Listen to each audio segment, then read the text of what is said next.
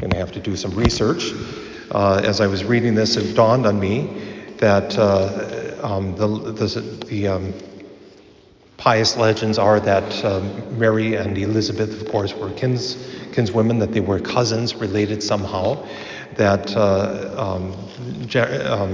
Zachariah, the husband of Elizabeth, was in the priestly caste in service at the altar. His division was the tribe of Abijah, and that tribe that division served the temple, and as you may remember, it fell to Zechariah to offer the incense on a particular day, and the angel appeared to him and said, "Behold, your wife shall conceive, and you shall name him John," and all that. That happened in September.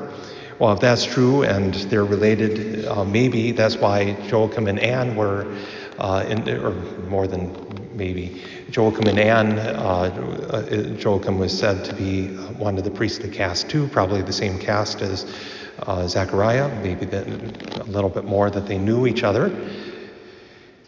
The reason this is all hitting me is because there's a beautiful church on the north part of the old city of Jerusalem, just north of the Temple Mount, beside where they kept the sheep, in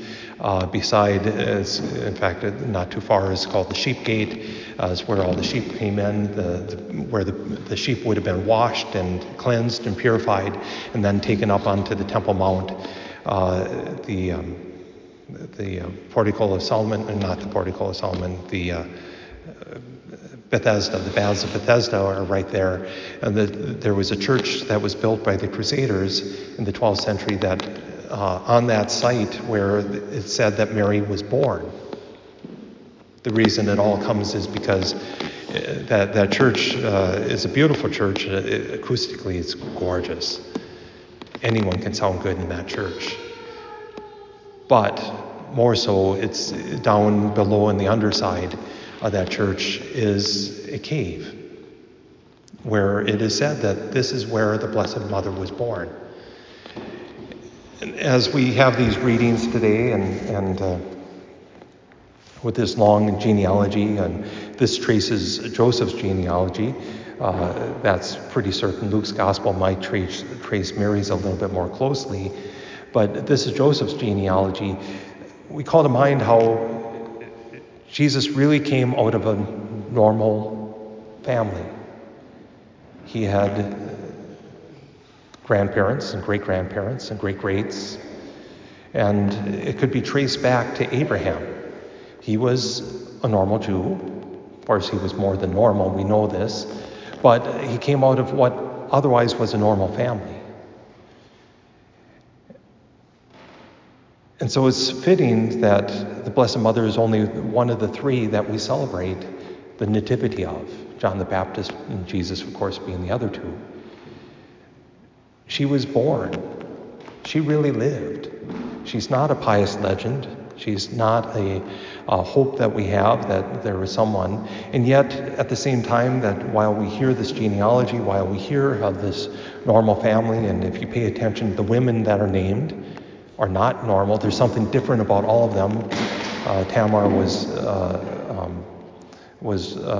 raped. Ruth and just jumped out of my head. Ruth's mother-in-law, Naomi, were not.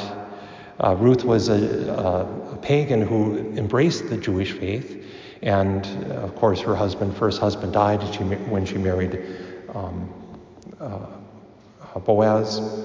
Rahab was a prostitute. You see a pattern here? There's no one normal. And yet, God, knowing what he was going to do, knowing his plan, chose to make a most perfect flower, perhaps, to be a little poetic about it, out of this family line, from which would come the fruit of the Son of God. It's fitting that we celebrate her birth this day. And it gives us hope, too, that somehow, despite all the normal of our life, or the abnormal of our life, whatever it is, that God can use us, too.